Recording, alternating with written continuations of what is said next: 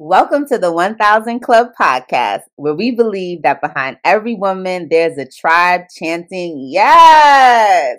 We call our tribe the 1000 Club, and every other Thursday, we invite you into our VIP section to chat, console, shoot the breeze, or inform. Find us everywhere, including Apple, Spotify, YouTube, and Facebook. And remember to follow us on all socials at 1000 Club.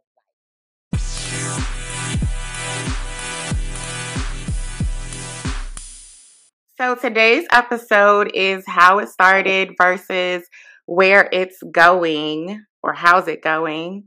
And we're going to get real raw and relevant today with y'all. Like, we're going to go there. We're going to really go there with where we all started and individually and as a collective, as the 1000 Club. And just kind of where we are today with our friendships, with our lives. So we're going to get into it. And hopefully what we say today will inspire anything that's going on with your friendships and just your lives in general. So let me just say, if you are new to the podcast and you don't know our story, you can go back to our season 1. You can go back to episode 1 and episode 2, where we touch a little bit on our story in both episodes. And we're going to go into that today. But my version of how we all started. I love it. My version of how we started is that I knew Rashana from a church ushers organization from when we were younger. And then she moved to DC. I'm from the DMV. And we went out. Well, I think we had went out a couple of times, but we had went out one night and Courtney came and I met Courtney. Rashana and Courtney were graduate students at American University in DC. And we just had a good night and the rest is history. So I'll let them tell their own stories as we get into it. But I want to start. I asked the ladies to come with a drink. It could be alcoholic or non, that is reminiscent of the year that we first all hung out, which was 2012. And they're going to tell us the name of their drink because I asked them to give it a name and explain the drink, like why you chose the ingredients, why you chose the name. So I'll start with Rashana. Okay, so I chose ginger, and I know it's not like a catchy name, but this is ginger ale, just on ice. Oh, I was like, you're drinking just ginger? I was like, but I actually do drink ginger water, so it would not be weird for me to just have ginger water. Mm-hmm.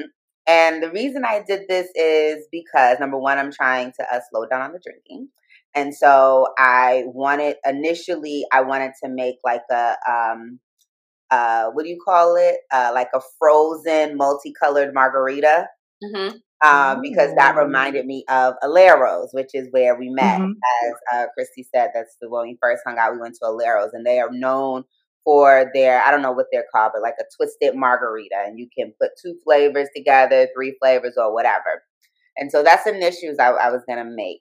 But then I decided to go with ginger because it made me think of Spice Girls ginger. Aww. And Ginger Spice is my favorite Spice Girl because I didn't know that. Yes, because she has always been like equally sassy. She has been, she's kind of classy, more like Clatchet, before we knew what Clatchet was. And that's what reminded me of, 2012, where it was like a shakeup for me. I just moved to the DMV in 2012. And I was like sassy and I was sophisticated. And as Christy said, going to grad school and having friends with all different or making new friends, I should say, with all different personalities like a Spice Girls. And then lastly, of course, the ginger ale, because it's the Black people's medicine. It's right up there with like Vaseline and cocoa butter. Like it just heals everything. And I feel like, or I know that is what the 1000 Club was for me in 2012. Mm-hmm. It was definitely the medicine for everything, all the, the spice of my life, that I was going through, all the things great, all the things that weren't so great. Yeah, so that's the name of your drink? Ginger. Ginger. Okay. Okay. That's cute. Yeah. Courtney. So I don't know if I have a name for this. Didn't think all the way that through, but I have an explanation. Follow directions. I am that one person, and there's always one in the group. So I have coffee with Hennessy in it. Oh. I have a little thing. I had a little thing of Hennessy, and I put it in my coffee. And 2012 was like the year I think I drank the most Hennessy in my life. And it was after I moved to DC. So every time I drink that, I think about like us going out and just turning up and having a great time. And we're always doing like Hennessy shots and always like that was the drink. I don't think I ever drank Hennessy. 2012. It's not a bad thing, guys. It's not bad. But I chose coffee because I'm trying to say we put you on the Hennessy. Well, y'all didn't put me on to Hennessy. Courtney is like, let's be clear. Reasoning said that she was not drinking. I have never drank, like, I had it every now and then. 2012. What were you drinking before? Tequila, okay. Like clear liquor. Like, I wasn't really drinking Hennessy. Like, I wasn't drinking dark liquor, period, like that. So I would say you put me on to dark liquor. I will give you that. I will give the 1,000 that. Yes. I didn't drink it that much in college and undergrad. Which I drink. Okay, go finish because I have a question about what y'all did at Virginia State. But no, okay. So before we go on, I personally just never drank it. It wasn't that people didn't drink it. I was just always drinking tequila or vodka, which is why I don't drink vodka now. But I was more of a tequila person. When I moved to DC and met Christy and Roshana, I was drinking a lot of Hennessy, and that's what we happened to be drinking when we were going out.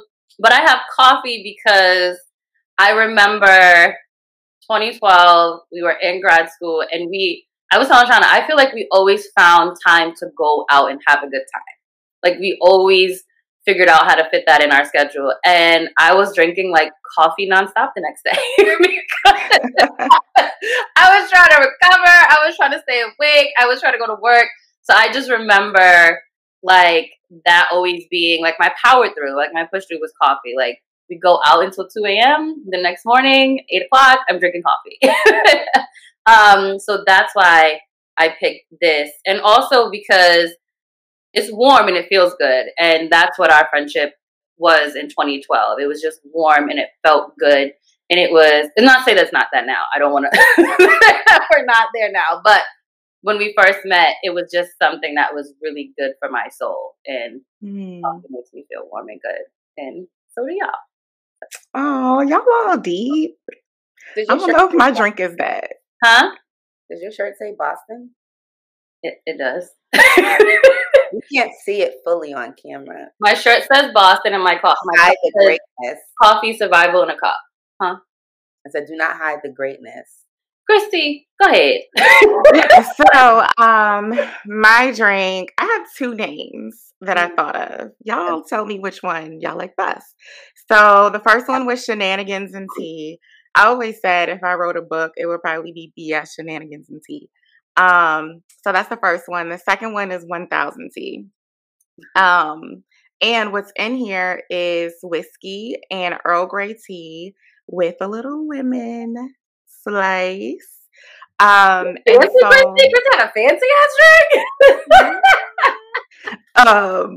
So Shenanigans and Tea, because one of my friends back then will always be like, what shenanigans have you gotten into lately? And so Shenanigans usually has like a negative connotation. I was getting into some good, mischief back in the day.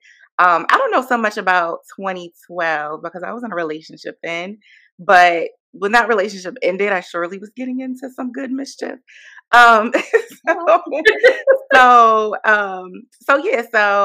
it reminds me of 2012 because I was like going out, having fun. As we said, we all kind of connected over a night of fun. I think it was a random night, and we kept having those nights. And I think at that time of my life, I was having a good time, but then I was also, like I said, in a relationship. So, but the relationship was ending. So I was starting to go out more, and I was starting to, to have more fun. Not that I wasn't having fun in a relationship, but I was starting to hang out more with friends. And then the tea, because I love tea. I don't know that I had such a love for it back then. Maybe I had just started my love affair with tea in 2012. But the tea kind of represents a little bit more of the me now, because I don't go out as much, and I'm not like that random party goer as much anymore. And so the tea is just kind of reflective of my life now. It's a little more slow and not as like random and fast paced as it was back then. And then the whiskey, I don't know if I was drinking whiskey like that back then. I think I was. I know I was not drinking no white liquor. But the whiskey, because your girl loves whiskey. So that's ever since I've known you, you drink tea. Like I've never known you not. Yeah, I couldn't remember. I feel like you did drink tea, but I feel like I remember you expressing your love for it probably maybe like right before you went to Tanzania or something. That's when that's when I remember, like, I mean, you did drink tea, but that's when I remember you being like, oh, I really love tea. And I want to try different types of teas and, really like exploring your love for it. That's what I remember. I remember hearing it. Yes. Okay, so we kind of talked a little bit about like where we were. Y'all talked more about where y'all were in 2012. So I want you all to individually set the scene of where you were in your life at that time. What were you doing? I know you all were in graduate school, but like, what were your goals? What were your aspirations? What was your love life like? What were your friendships like? Like, set the scene. Tell us what 2012 was like for you. And I'll start with Courtney this time. Oh. Look, y'all had the questions in advance, so y'all. I know, but like, if y'all for those. Call us out. Okay, so set the scene. 2012. Like we had stated, I had just moved to DC. I started grad school. I had just ended a relationship, like a month before I had moved to DC. So I was newly single.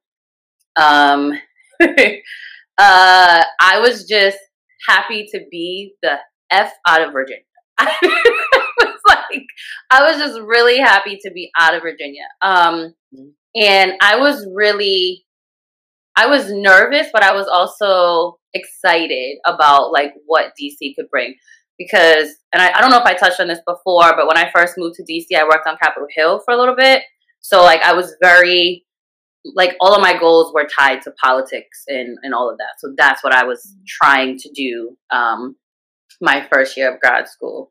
I was nervous because I didn't have any friends. So I was like moving there by myself, like friends in the area. I didn't have any friends in the area. I was moving there by myself. And I actually would go back to Virginia and see my college friends a lot that first year. Like I was going there at least once a month. Because I just I hadn't felt like I needed to have that because I didn't know how to make friends until I met you guys. And then I kind of like was able to make friends. I said, oh, I thought that was like, oh. Yeah, no, that's true. So I was also broke as shit. Like I was poor, guys. Tell us where you were living. Because people that know the DMV, Courtney was living good, okay? I was living in Bethesda. I had the audacity. And let me tell you why I was also nervous. So like when I knew I was going to go to grad school, wait, let me back up just a little bit. I know this is a lot. So you need to talk about how you were broke in Bethesda. So I had came up to visit American with the guy I was dating at the time. And we had came up and the plan was like we were gonna move to DC. And then we had a falling out and I was just like, what the hell am I gonna do? So I had to go on, like the Blackboard sites where you could find roommates, you could find this, you could find that. I went on there and I was trying to find a roommate and someone to live with. And at first I didn't want a roommate because Chanel, my roommate in college, was so great. I was like, I don't ever want to try to recreate that. Like, I just want to live by myself. I also wanted to live by myself for a little bit because that was just a lot.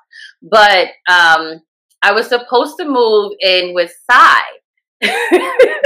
But she wasn't going to be in DC early enough for us to move in together. So I found Kenzie. And Kenzie wanted to live in Bethesda. Because Kenzie is also Kenzie with Black Card, okay? Yes. Yes. So, Kenzie had a Black Card. Put that. Okay. And I was just like, now, number one, if you know me, like, I love stuff that I can't afford. So the apartment was amazing. And I was just like, I'm going to figure it out. I'm going to figure it out. My half of the rent was $1,750. That did not include parking. That did not include like cable, none of that. And I was just like, I'm going to do it. I'm going to figure it out. And I just remember like my first month paying rent, I had this closet and I would sit in the closet and cry because I was so broke. I don't know who the hell I thought I was living in Bethesda. But it was a nice experience. I'm glad that my friends got to experience my apartment in Bethesda because it was really nice. It was nice. It was nice. I don't think I had ever really been to Bethesda before coming to visit you. I was like, never heard of it. It was nice. It was nice. Yeah, it was nice. So yeah, in 2012, I was also on this journey of like finding myself. Like I was just, like I said, I was going through a lot just personally, but then professionally I had aspirations. Grad school was a lot, and then you working and going to school and try to figuring stuff out. And because I lived in Bethesda, I had to work like 3 jobs just to pay my rent. So it was a lot. But I still found time to go out with my friends, which I was really always happy that I did that because I feel like I have a lot of memories. And sometimes I feel like my memories cross. Like I'll be like, Rashana, we did this. And she's like, no, that wasn't then. That was this, this time.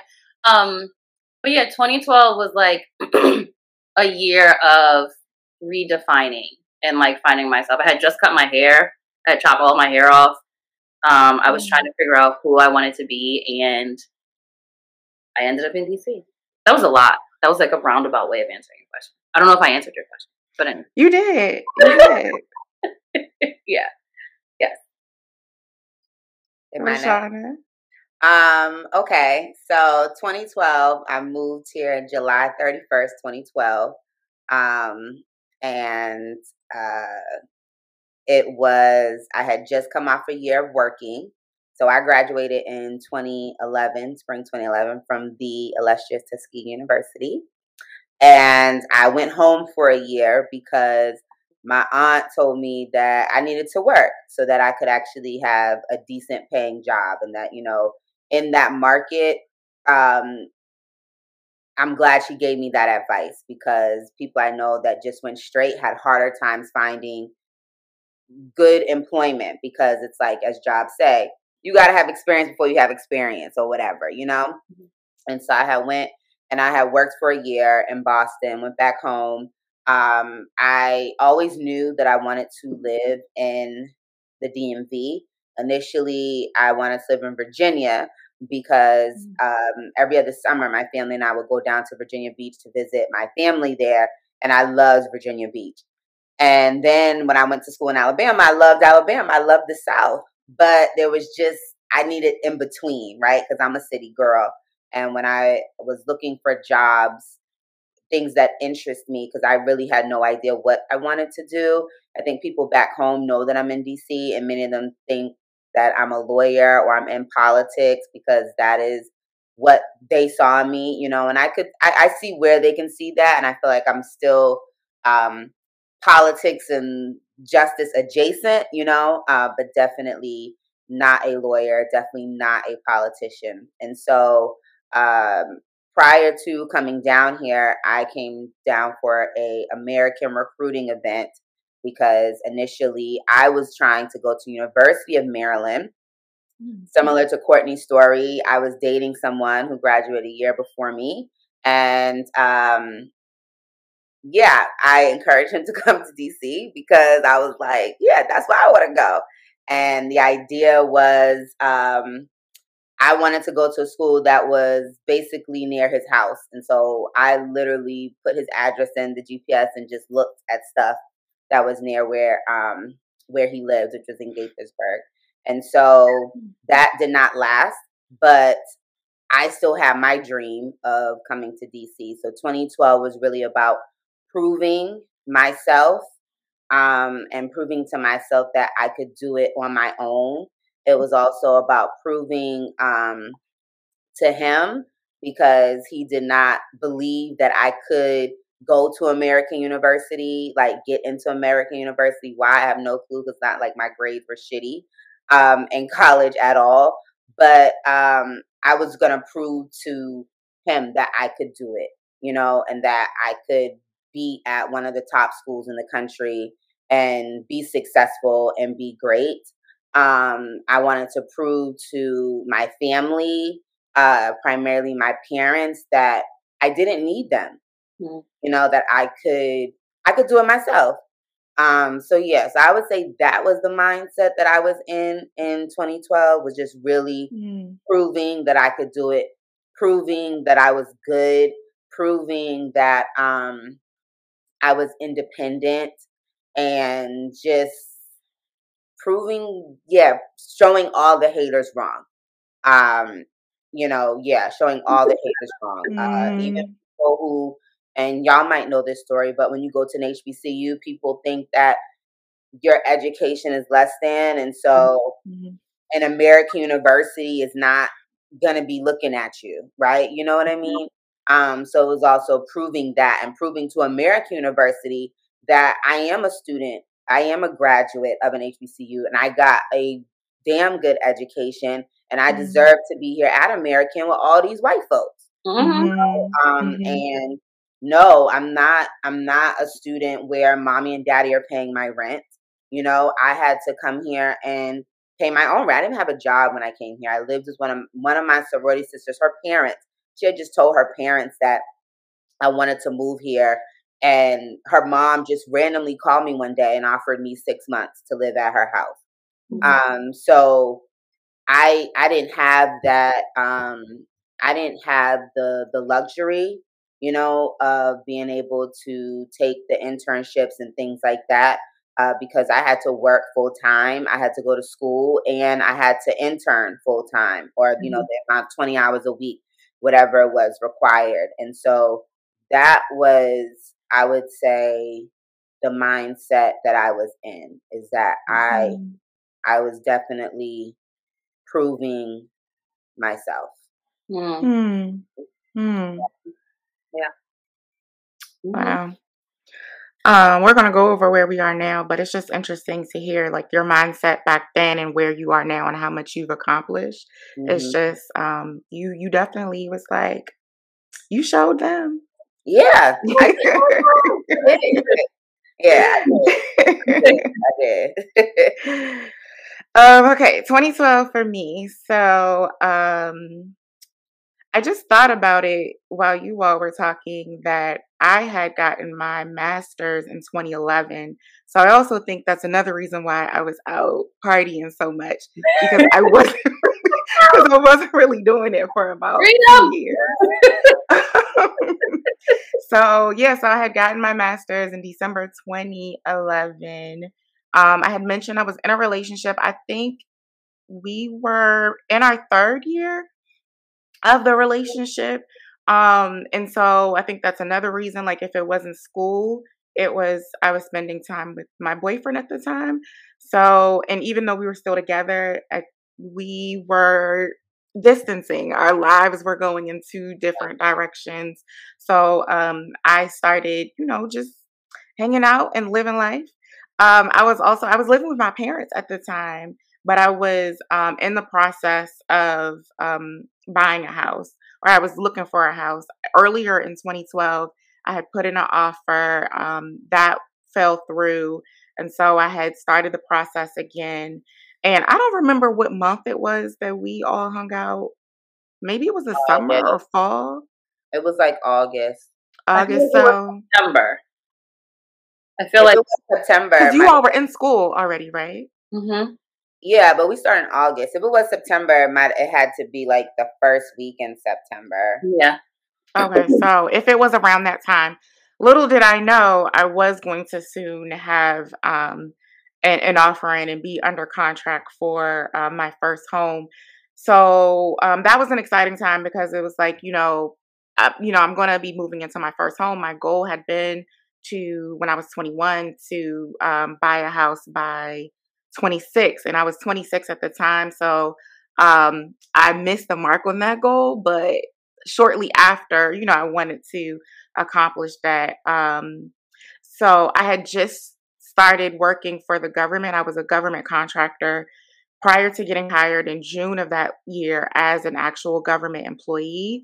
So things were kind of looking up because, everything after like graduating and getting my master's, it was like, professionally, I'm elevating.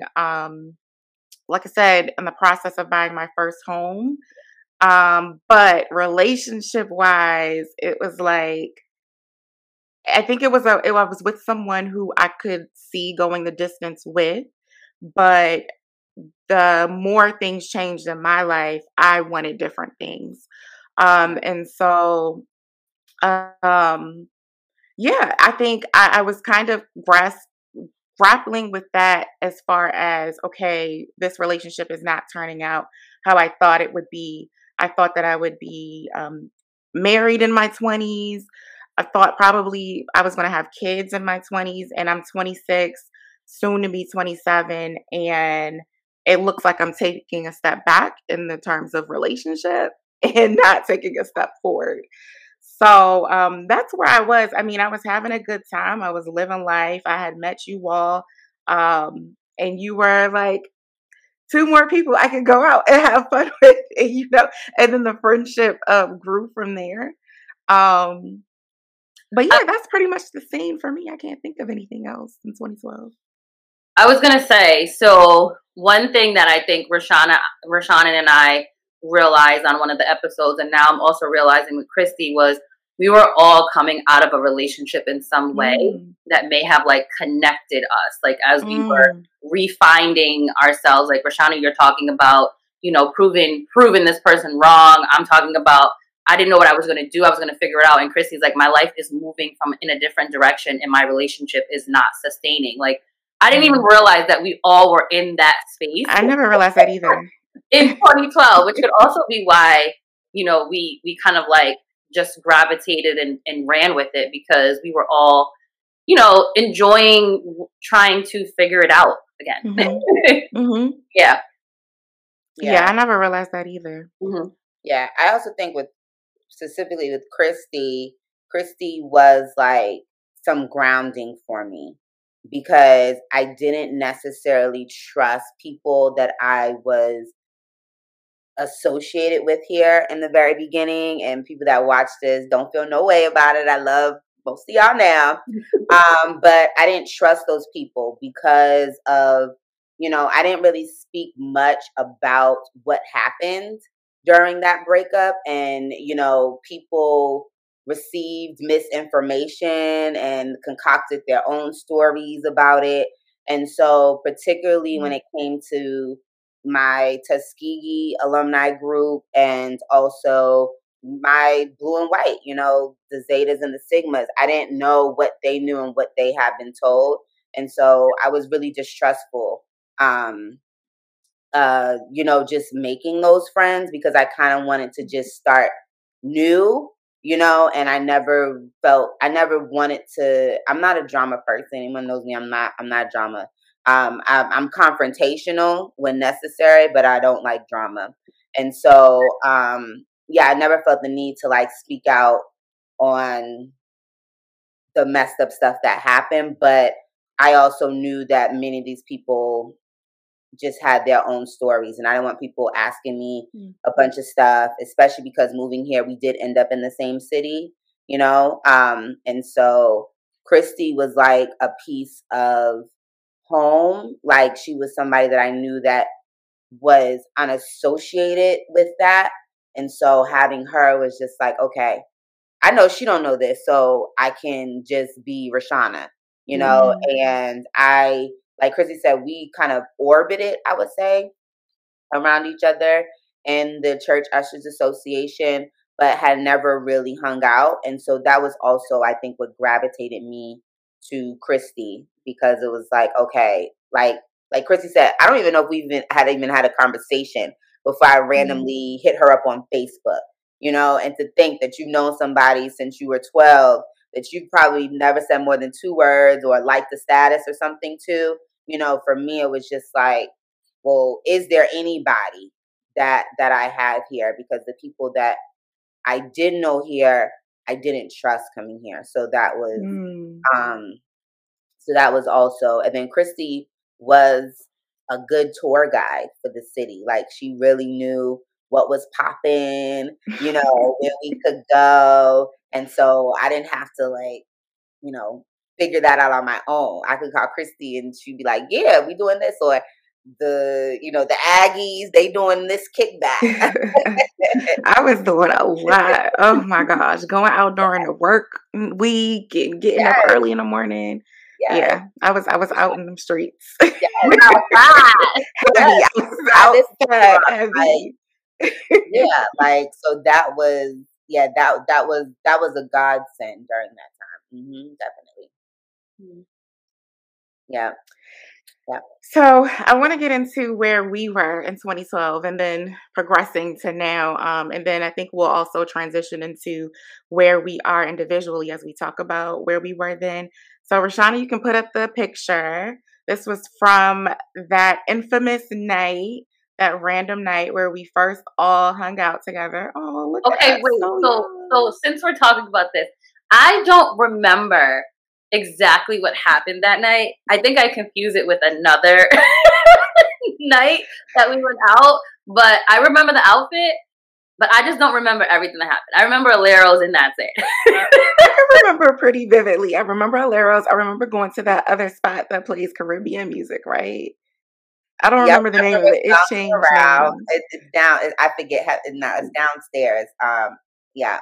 It's changed names since then. Off of U Street. Right. I remember us ending up at some guy's house. Okay, so that's two cues that we met outside of Aleros. And they were just like, oh, y'all want to still hang out? And Courtney had the car. I don't know if I drove or Christy drove that night, but Courtney was like, I'll drive. And it was just like, you will? Mind you, this was my first time meeting Courtney. Well, not my first time meeting her, my first time hanging out with her. And I was like, okay. And they lived actually by your church. They were right across the street from my church. And it was a Saturday night. Yeah. And I remember I was just like, I should just stay here. So I should not at the guy's house. But I was like, I should just stay here so I could just go to church. Because I think we were there until like 4 or 5 o'clock in the morning. Yeah, and I remember they had like a really nice apartment because on the outside, it was really nice. Project. Like, if you're from Boston, I was like, oh, they live in some project, And then, but when you went in there, I learned now that DC was gentrifying at that time, and so they probably were projects at some point, but they had recently renovated them, and it was kind of like a little step and like open area. Like it was really dope. And we went there, we played games. And prior to that, Christy and I were hanging out already. Because we had, I don't know if we went out to eat or what happened, but it was like, I know we had went to that club where we took a picture with them white girls. Yeah, no, that was our first time hanging out. But this night specifically, we had went out. I think we were out a little bit earlier than Courtney because I believe Courtney was coming, hanging out with Kenzie. and friends. And I just remember the anxiety that I had of like meeting someone, like hanging out with someone new. As I said, like I was really coming into DC in a very like, I ain't trusting nobody kind of space, you know? And Christy just the day Christy was just like, it's okay, it's gonna be fine. She's gonna be fine. You know, like really just trying to calm my anxiety down. It was something I was going to ask. Oh, I wonder why we even were like, let's take this picture. I think maybe the guys took the picture. The guys Did we ask him to take the picture? I don't know if we asked him. I feel like at some point someone gave him our phone. And maybe we were like exchanging numbers and probably just like, oh, take a picture of us. But the guys definitely took a picture because there's a couple pictures from this night. Oh, I didn't know that. Yeah, this might have been my phone. So I feel like, yeah, I have a couple pictures from this night. All right. So where were we as a group? I mean, of course not this night because we were just forming, but back then, 2012, 2013 or whatever, until, well, not getting into now, but like, where were we in our formation of the 1000 Club? You know, how are you all's friendship? Because you all are closer, you're best friends. Like, how did that progress? Let's get into it. Let's get real, raw, relevant. I think exactly what you just said. That night we were definitely just in formation. Yeah. And I think that we were the trio for a long time. Yeah, Courtney and I weren't best friends at this point. But there is something that I've always said. When I met Courtney, it was like I've known her in another life. Like that, it was just like instant. And so I think Courtney and I we were able to build our friendship outside of the trio because we were in grad school together. And not only were we in grad school together, but we had the same major. And so, it was just us two, meaning Black people in our program. And so we instantly, I think, gravitated to each other coming off of like, that's how also, because how I gravitated towards Psy and how you ended up realizing, oh, that's Psy, was because there was some sort of event. And, you know, Psy was one of the only other ones in the room. And she said she went to, where'd she go? Clark Atlanta? She went to some school in Atlanta. Yeah. Yeah. I don't think it was. All said that was the thing. We all went to. I don't think it was Spelman. I think she went to Clark Atlanta. But like, we were all like, okay, we're HBCU girls. We knew exactly what we were going up against, what people would think. And so I think that grounding helped Courtney and I's relationship. And then Courtney is from Rhode Island. I'm from Boston. And so we immediately had that connection. And so we were together a lot because we were in class every week at the same time. We had the same assignments. So it would be like, even on the weekends, like, come on, let's just knock this homework out. When we had to do group projects, we always decided to work in the same group. And I think our schedules were similar because Courtney was also a working student. And so she was a good person. Like, it wasn't weird for us to be up on a weekday at 1 or 2 a.m. studying for something because that's the time that was available for us. So I would say that is probably, I would say then that was probably what I remember. But yes, we definitely connected because my birthday, somehow I was in Bethesda. And my birthday, I was in Bethesda and I was like getting dressed at her house. And part of that though, let me say this. Part of me being at Courtney's house was because where I was staying, they did not like when I came in late. Yeah. And I don't know if y'all remember, but I had already had an instance where, you know, because I came in late, I was like sleeping in the car, waiting until the morning to get in. And so I don't think I ever knew that. Yeah, I think I vaguely remember. Yeah. Yeah. And so I was like, okay, if I'm going out, I need to crash somewhere. Mm-hmm. And so the first night when I went out, Christy, that was actually the night. Christy dropped me off. Christy dropped me off, and I couldn't get in. And then the second day, I didn't want to do that, and so I had asked Courtney if I could stay at her house. Mm-hmm. And then she never left. I never left because she had such a nice place. I hated the tickets. I hated the tickets over there. Yeah. I had to learn the the lay of the land in DC, as y'all know. Even though Bethesda's Maryland, but if you know anything about that area, you got to learn how to park because I got so many tickets. Yeah, so I would say that is probably what connected us. And then as we got more into the school year, we would still hang out with Christy, but it wasn't as much during the week. Like Christy said, she was going out during the week. Number one, I didn't have no money to do that. Courtney and I were going out once a week on Fridays doing the 2-for-1. 2 for $20, 2 for $20 something. Oh, that's appetizer we gonna get this week. Last time we got fried green beans. This week, like so, we were not in the same financial place as Christy in our lives like that. And during the week, we had night classes. Yeah. Too. So I think that's probably where Courtney and I became closer because just the way our schedules and the way our pockets were working, we could not keep up with Miss Christy. Yeah, that's true. That's true. Yeah. We laughed about that. She was also traveling. She was doing like weekend trips, and it was like, oh yeah, yeah. Christy was always on the move. Yes. Yeah. Well, especially when I was still in a relationship, because we would do a lot of like weekend trips. And then when I came out of it, I was still out in them streets, still partying. I was still outside. Yeah. And you also had a good group of y'all that were all kind of in the same place. You know, like just like getting into like your good careers and stuff like that.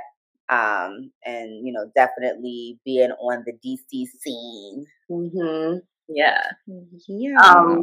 I would also say, I think one thing that gravitated us, and I think I told Rashana that she was like a big part of this, but Christy too, I feel like you guys were the first friends I ever made outside of college where I didn't feel like I had to be something. Like I didn't feel judged. Like I remember my birthday and Rashana inside being there.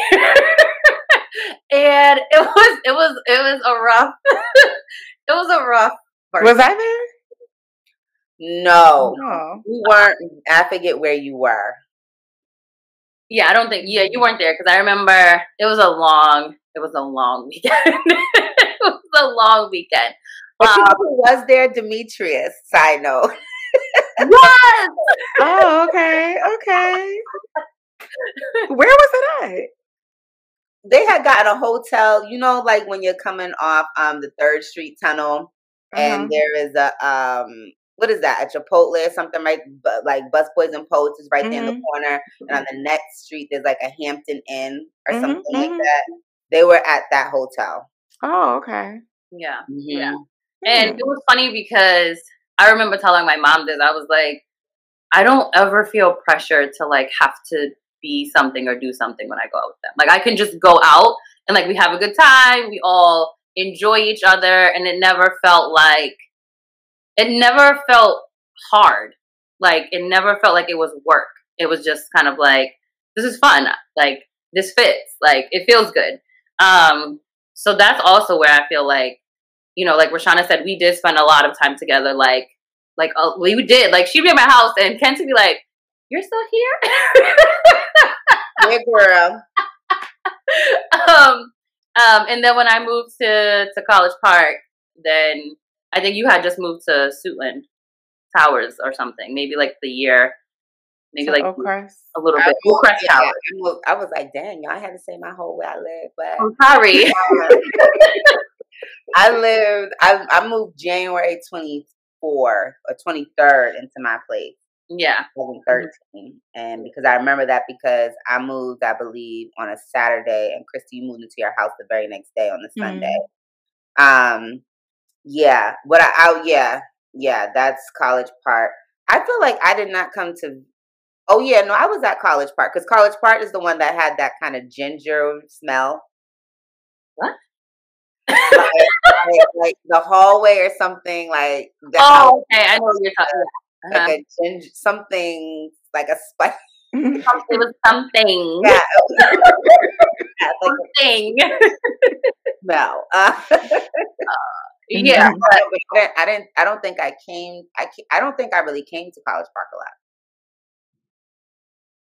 lot. Yeah, I remember I came for your birthday. I came a couple times, but not really. Not really. That's also when you got into another relationship too, though. So yes, that is true. That also was around that time. Yeah, that was there. But also, what I would say that I loved about Christy and our friendship in terms of the 1000 Club is that I feel like I still had we were the 1000 Club, but I still had my friendship with Courtney, and then I had my friendship with Christy. And I actually appreciated that because I am a person that mixes friends a lot. But then once they mix, I'm kind of like, damn, now we got to mix all the time, you know? And there's certain things that I will talk to Christy about that I won't talk to Courtney about and vice versa. You know what I mean? So it was just like, dang, okay. But even though we still hung out together, it was still I still had my friendship with Christy. And with Christy, I could do Christy and I would go out to eat. We'd always find some new restaurants. We'd go shopping, kickbacks, exploring, random nights, so I even feel like I said, I feel like Courtney and I's relationship was much more based on grad school, and that schedule in the very beginning.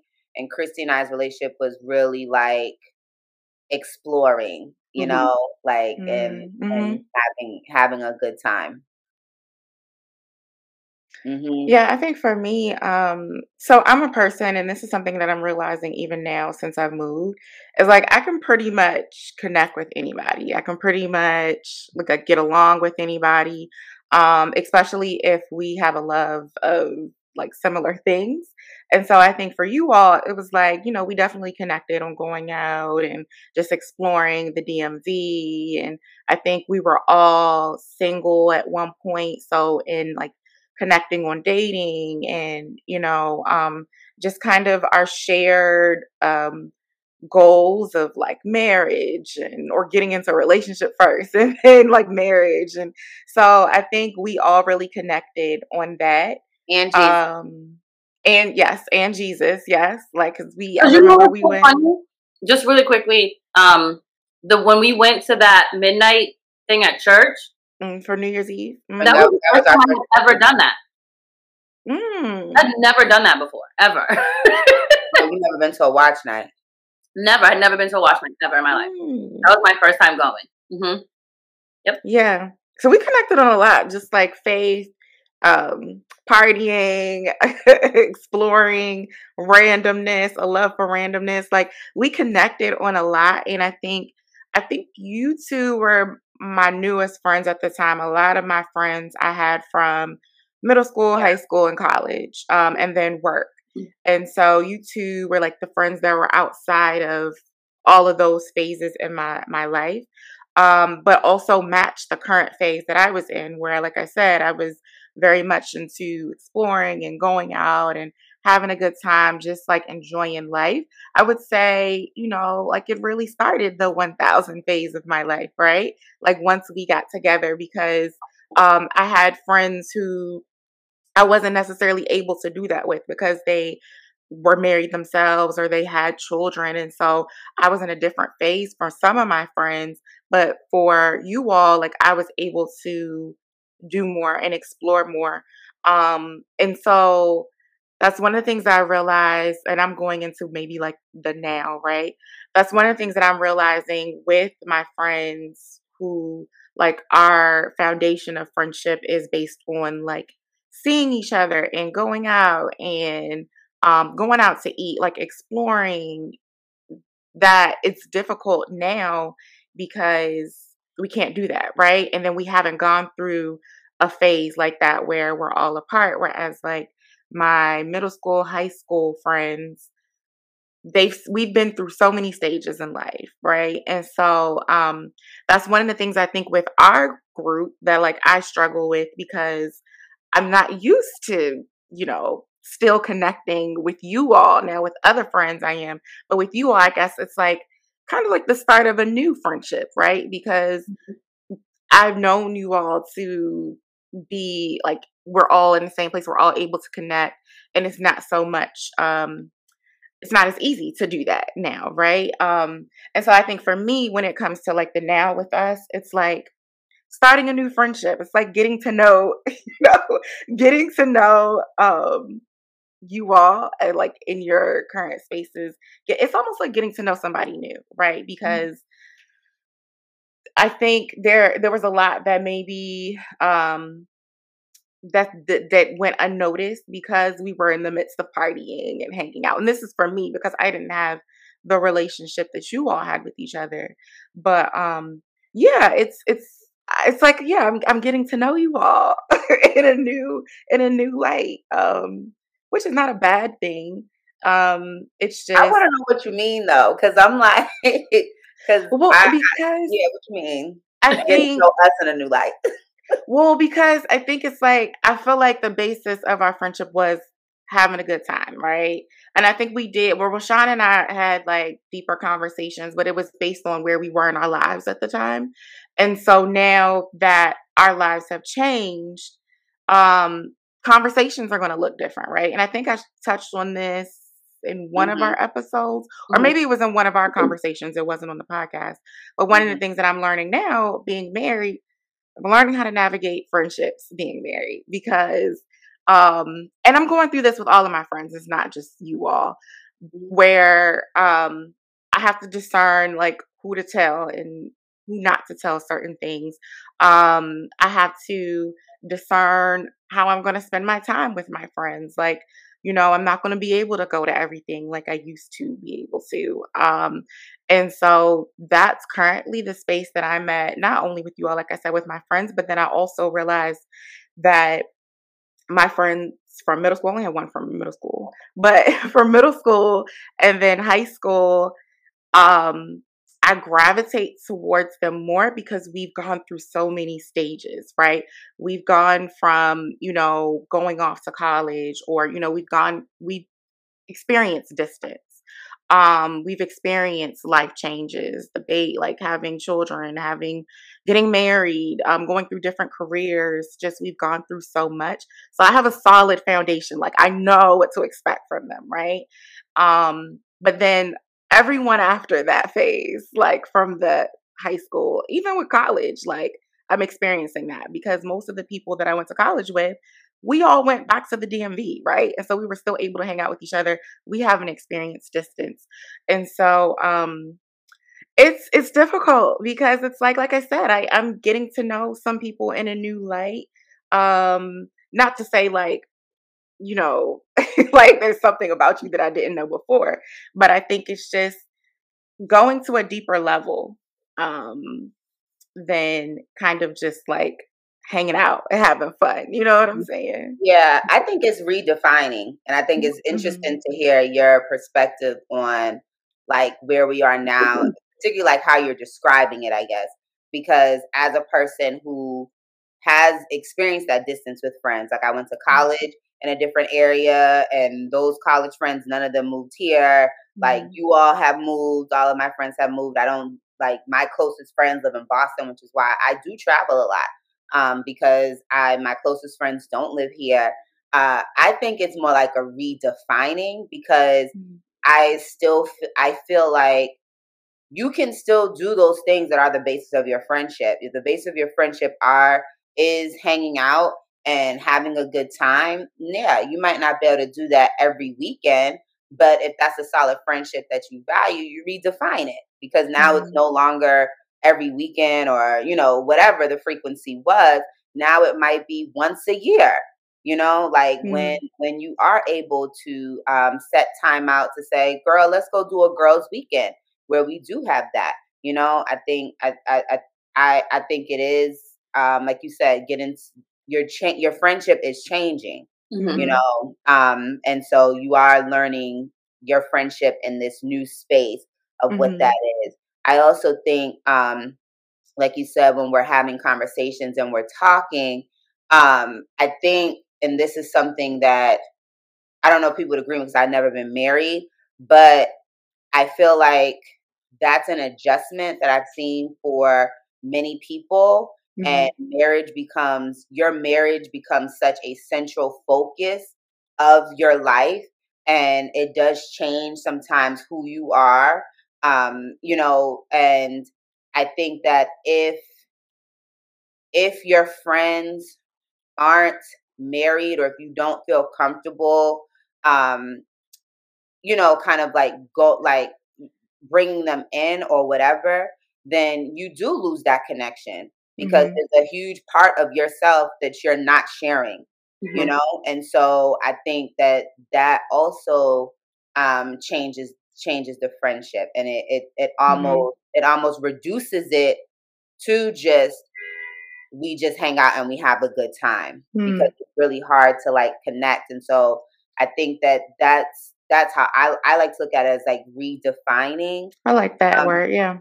Like redefining the friendship, because, you're trying to figure out, like, where do we still connect? Do I still enjoy that connection? And if it is something that contributes to my happiness, then how do I fit it in? And for me, communication is just that much more important, because we talked about this on self-love when we had Shelly's Sunshine. Just communicating like, okay, this is kind of my schedule or whatever. You don't have to be serious, but like, I got 70% here for marriage.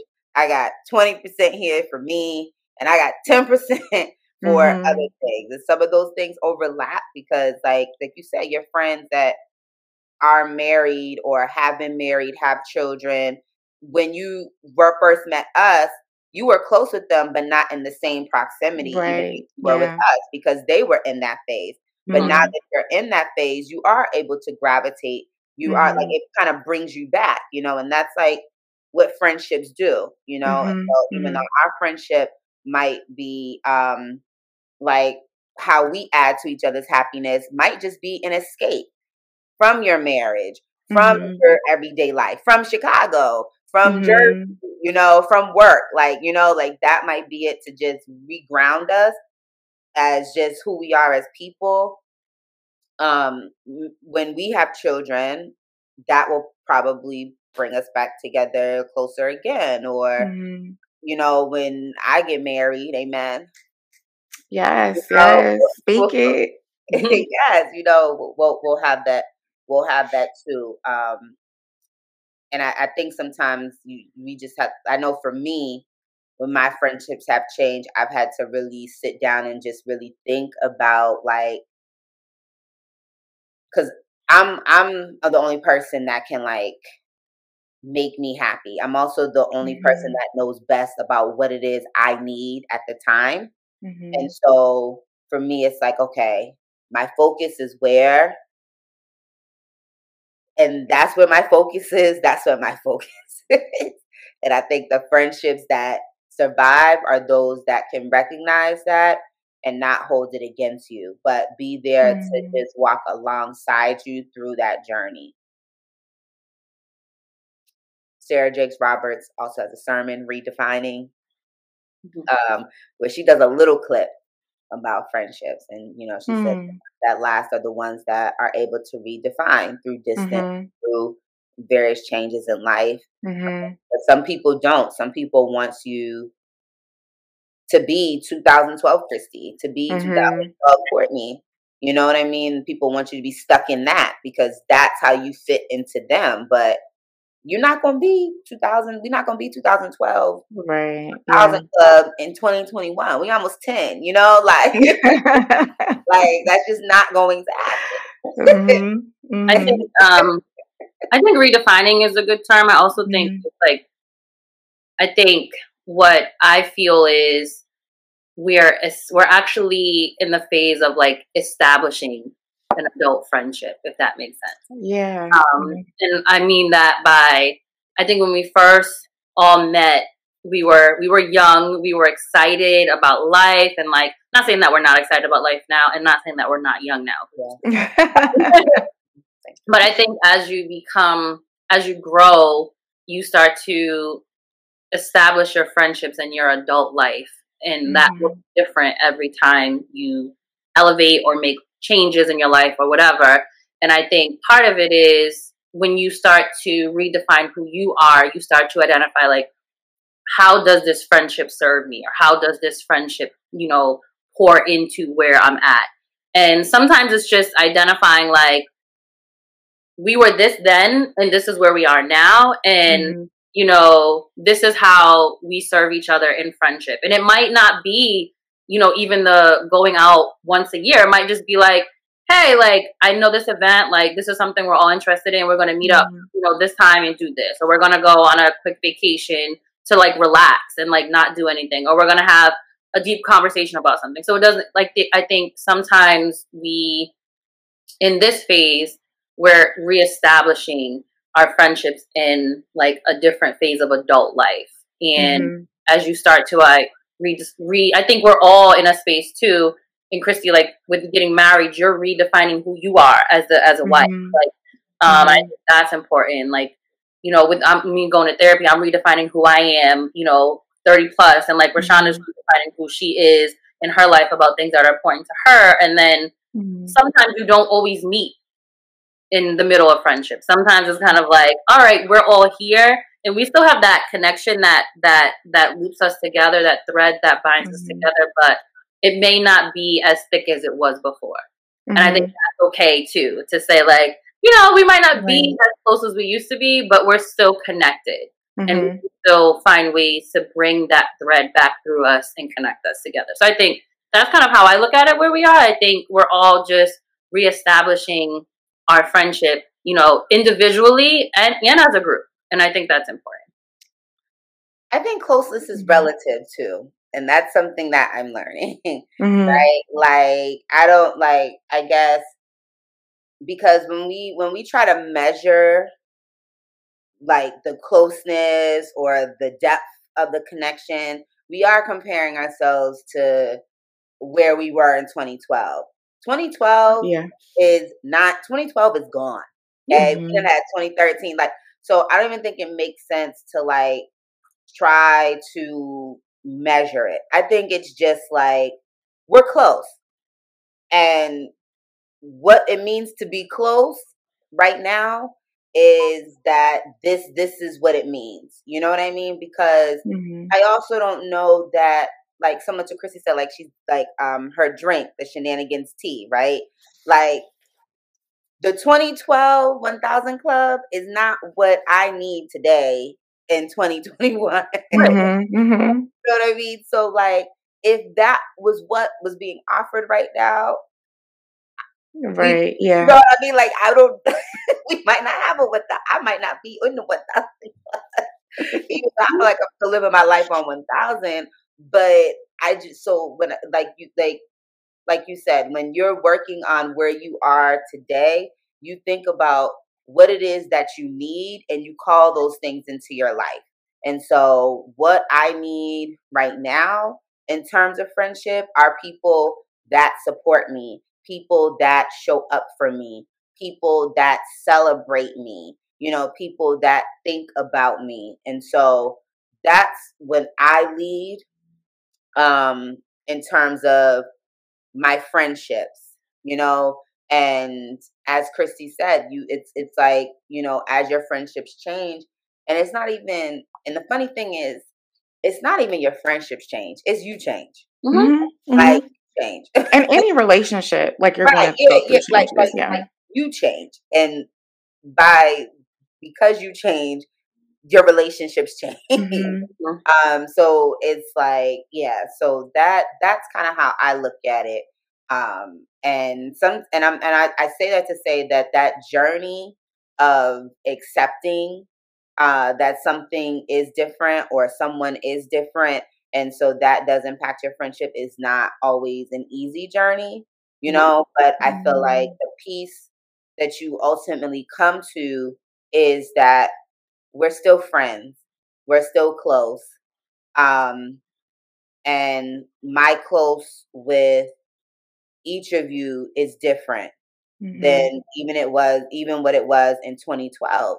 And it's not that it's better or worse, it's just these are the things that I have. And yeah, I think that is that. And I would also add, just really quickly, some of the difficulty I know for me is that I put a lot of uh expectations on my friends, which also can, feel like pressure, because I'm not a person that necessarily, or I was not a person that was open to letting new people in and kind of just understanding people as they were.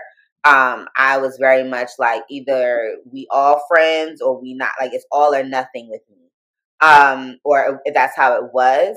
And so what you have to realize is one or two people can't be everything for you, but they can contribute to the things that you need, So if I'm saying I need encouragement, Christy can't be my whole basket of encouragement, but she can put a drop in there, and that's fine, because then I'm going to get a drop from Courtney. I'm going to get a drop from other friends. And if my basket still isn't full, that means that there's still room to put more drop, to meet new people, to put more drops.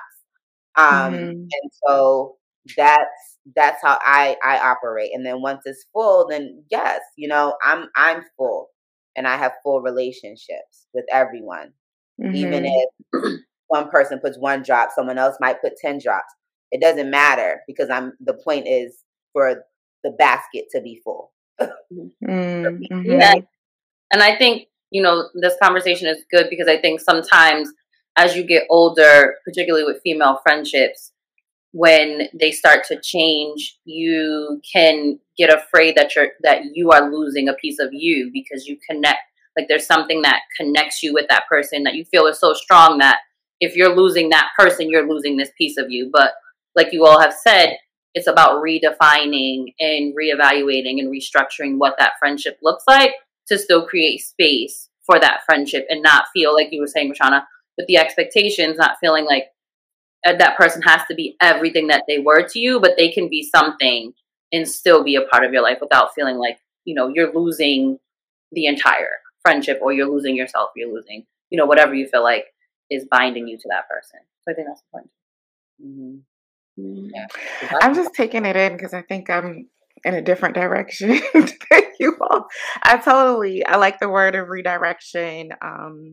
And I forgot, Courtney, you said another word. I can't remember, but I like reestablishing. I like that, but I very much am, like I said, I have to take a step back from some of my friendships, and I do have to look back. I have to look back at my friendships over the years, and then the now, because I think I have overlooked, and this is not particularly with you all, and this is not to anyone in general, but I think because, like I said back then, and even now, I'm very much of a person that's like, you cool, you like to have a good time, like we can hang, you know what I'm saying?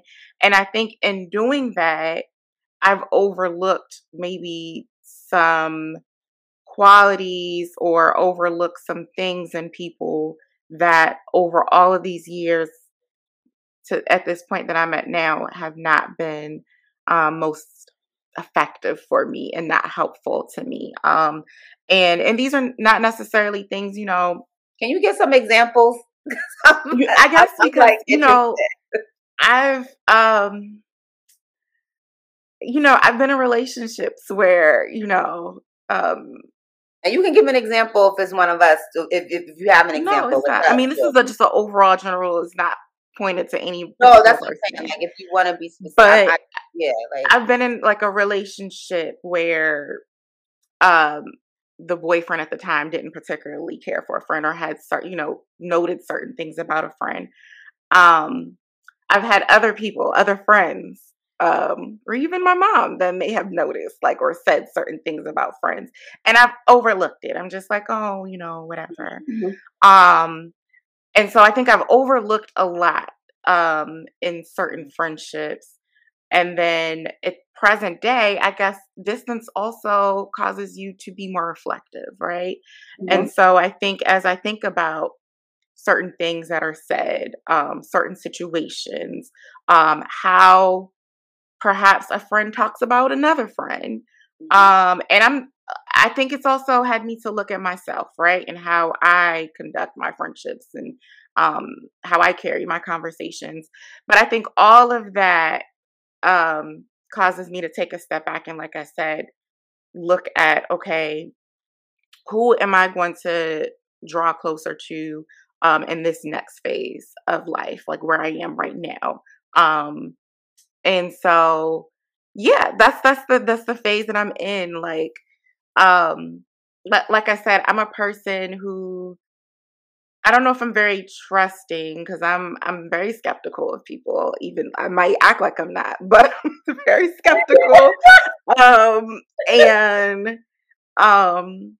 I am a person who's like I said, I've gone on trips this year for people I didn't really know. So I'm that person.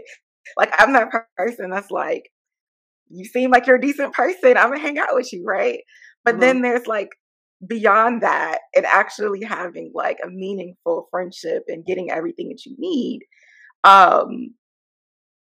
I think that's where it's like, I gotta take a step back. I gotta change maybe how I establish friendships, instead of it's just like, all right, you cool, we can hang out or we can travel. Like, and maybe it's just that. I think we have friends for different reasons, right? Right. Yeah, we have friends for different reasons. But I think you also need like your core circle of friends that you can really count on as well. And so, yeah, I think for me, that's changed versus back then, where I don't know if I really considered all of these things about my friendships, or where I thought I had like 12 close friends. I don't think that so much anymore, right? And so, yeah, that's kind of that's how it's going now for me. I think, and I'm still, I mean, and listening to you, like I said, it helps me kind of, continue to look at things and reevaluate my friendships and my relationships. But yeah, you all have helped me out today, so thank you. Yeah, I also think, like you were saying, I think the big thing that also can like aid in that is just like the distance. Like when your friendships, like when there's distance in your friendships, in terms of like when we were all together, we were all in one place. And then as you kind of move, like restructuring your friendships to know that traveling is important and phone calls are important and these things are important. And then you start to identify, like, is this something I want to do with this person? And sometimes sometimes you might say no. And sometimes you might say, maybe this is as far as I want to go. Or sometimes you're like, absolutely. So I think that's a part of it too. Just also because like we are friends in different places. So we talk a lot about like the importance of staying, connected. And that's a big piece of it. Just identifying, what you're willing to do and what's important to you, and how to keep that friendship connected. Yeah. Yeah. I'm over here thinking, because where you are, Christy, I feel like that is where I was in 2020 and the beginning of 2021. Because ultimately, there are certain times in life where you are very consumed with yourself, honestly. And all you can really do is focus on yourself. And, you start to begin to look around and it's like, am I getting this type of support, or I can't focus on you right now, and someone might feel slighted because that is how your friendship operated. Like you were their person and you listened and whatever. But right now that type of setup is no longer serving you, and that like it doesn't. And so, where I am now is I don't even necessarily feel like I need a core group of friends. Like I have just sort of removed that because when I started to really think about my friends, honestly, I just felt very unfulfilled by all of my friendships. Like there was something that was unfulfilling about every single one. But that when I just, like I said, I took those expectations off, then it's allowed me to enjoy my friendships differently.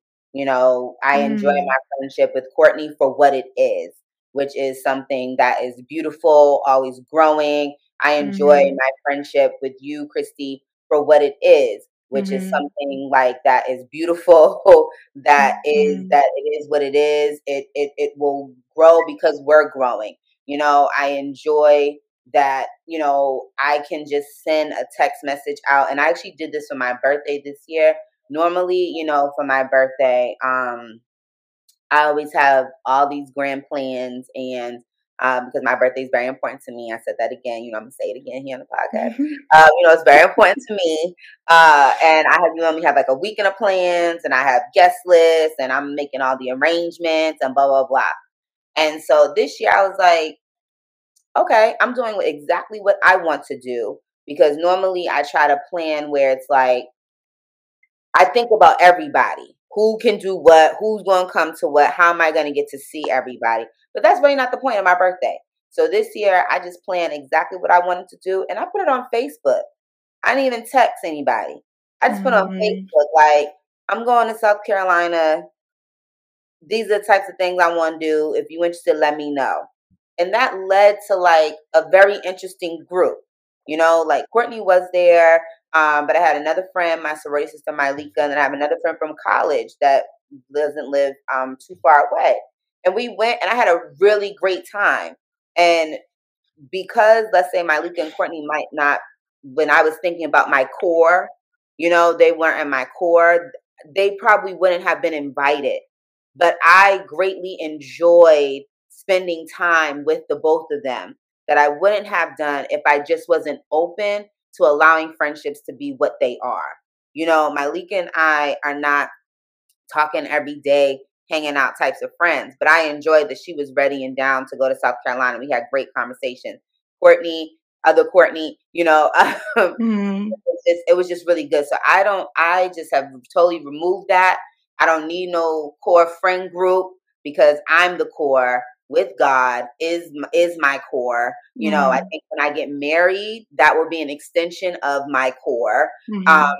But that will be it, and everything else outside of that, children, that will be a part of my core, because that will come from that cord, right? But like everything else, I just enjoy it for what it is. I cannot think about what it is. And I say that to say something you mentioned, which is funny, about like things you overlook. That happens so many times in friendships. And there are things sometimes, even there's things about everybody that you're friends with, right?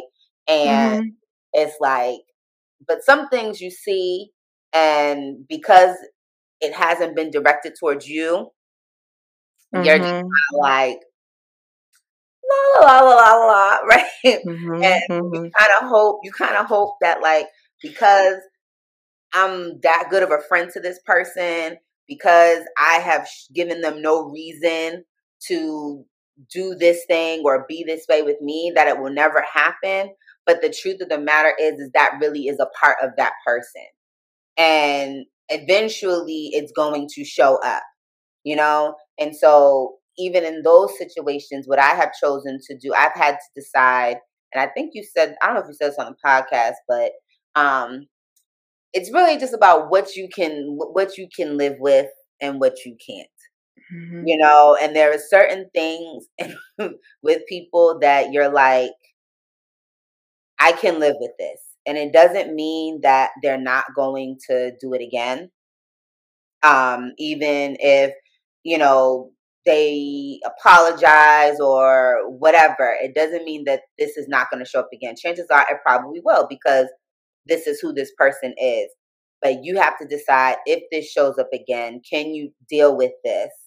And, you know, can you still really love that person to really love that person? Meaning, I love all of you, even the parts that I really don't like. And so that's also what I have learned with friendships and relationships, is that, you know, you have to love that person, and then you can change how you deal with it. You can then change, like, how you associate with that person, what you tell that person, what you involve them in, you know, so you can avoid those things from happening again, you know. But one thing I was reminded is that you already knew. But, you know, you already knew these things, and so it's just your turn. You know, if that's what it feels like, you know, it's just your turn. Like, sadly, it's just your turn. And sometimes, and there's sometimes that you cannot. You realize that is something that I can't live with. That's something I don't want to live with. I don't want to be around that. And the reason I say you have to decide to move forward with that person is because you can express that to the person, and the person be like, you know, I'm working on myself, or, you know, I'm not going to do that again. I understand that hurt you, but the truth of the matter is that's just a part of who that person is. And they might be working on themselves. They might not do it maliciously. They might not do it again maliciously, but chances are there might be a slip. That's a hard. Yeah. So that's also what I've had to realize. And if your friendship changes, you know, most of the time that person knows that it's changed, because there's something that I just can't deal with.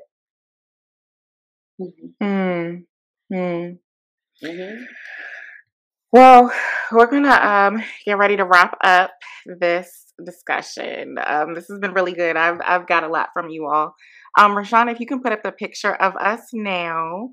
And I'm gonna ask if we could just each give a giveaway about how we move forward in friendships, not only just in our friendship, but as we continue to be in this adulting phase, and just dealing with all of life's transitions and all that life throws at us, how to maintain our friendships.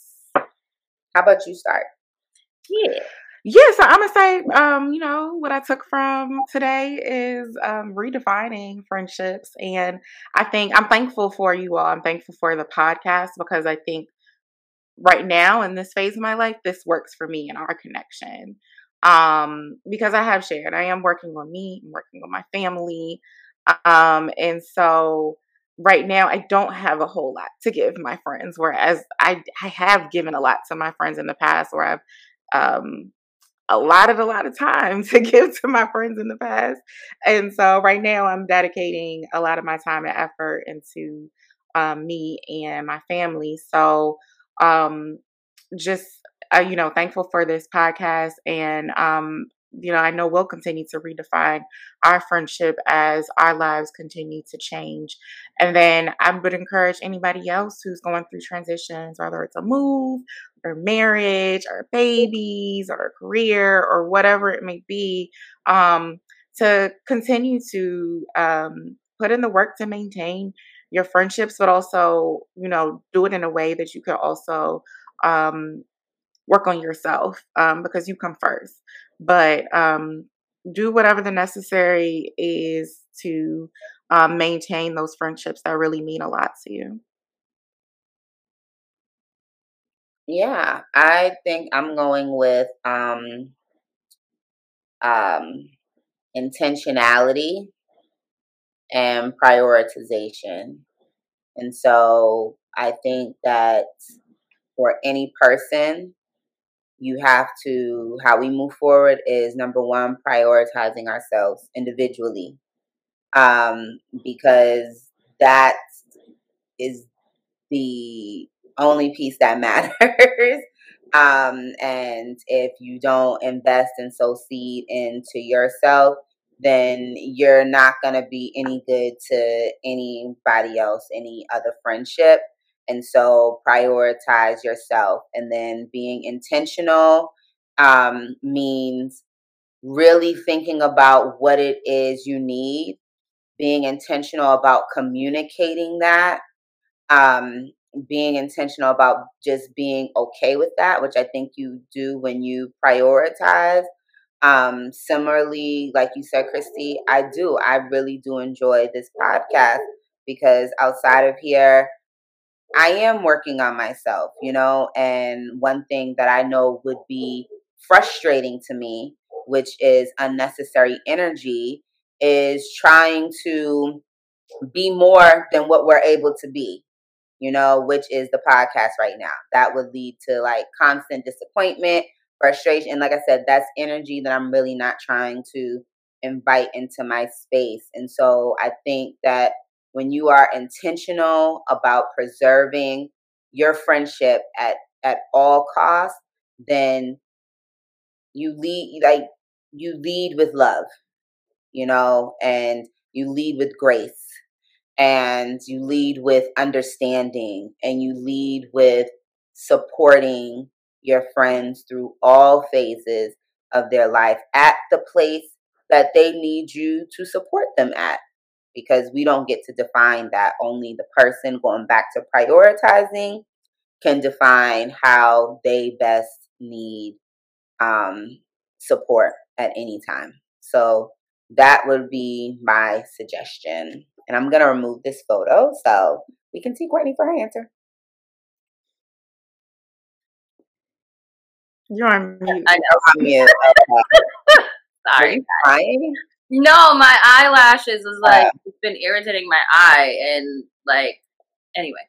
I would say my give takeaway is something Roshana said, like, don't pigeonhole your friendships into being one way, and then allow yourself space to let your friendships be reestablished and redefined, and allow yourself to grow to allow your friendships to grow.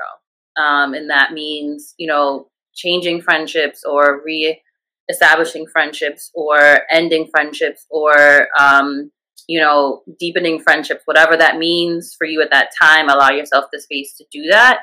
And don't get stuck on, like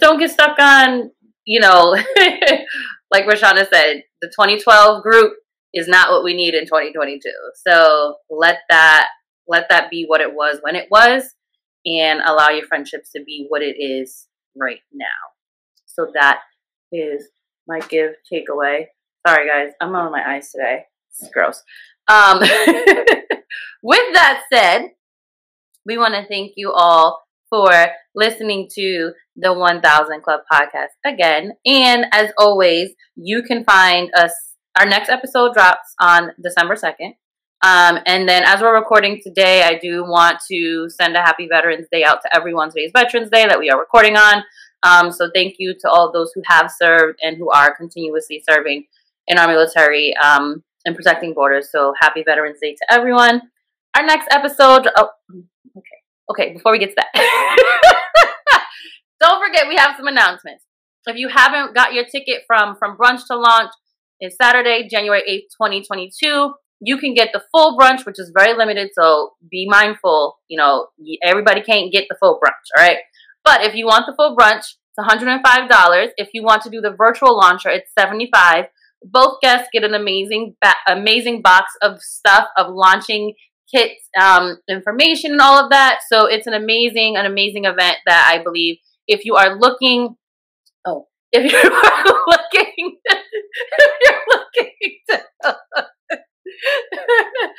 launch, come to the event. You can find the link in our bio at the 1000 Club, or you can go to vocalactionllc.com/invest for tickets. So definitely check that out. Make sure you go and get your tickets for From Brunch to Launch. Our next episode drops December 2nd, 2021. And you can see our episodes every other Thursday. You can listen on Spotify, Anchor, Apple Podcasts, Google Podcasts, wherever you get your podcasts. Or if you want to see us, see our facial expressions, see our laughs, see our beautiful faces, because we do put some effort into our face to make sure that we show up for y'all, okay? So watch us, okay? Come see our faces. Make sure you subscribe to our podcast and our YouTube channel. And as always, you can DM us for topics that you would like us to discuss. You can leave comments. You can give us feedback, because we are definitely always open to knowing how we can connect better with you all, our listeners and our viewers. And with that said, this conversation was amazing. I love how we can just be open and honest and get real deep, real world relevant, because that's where we are this season with our friendship and with our listeners. So with that, ladies, 1000 Club,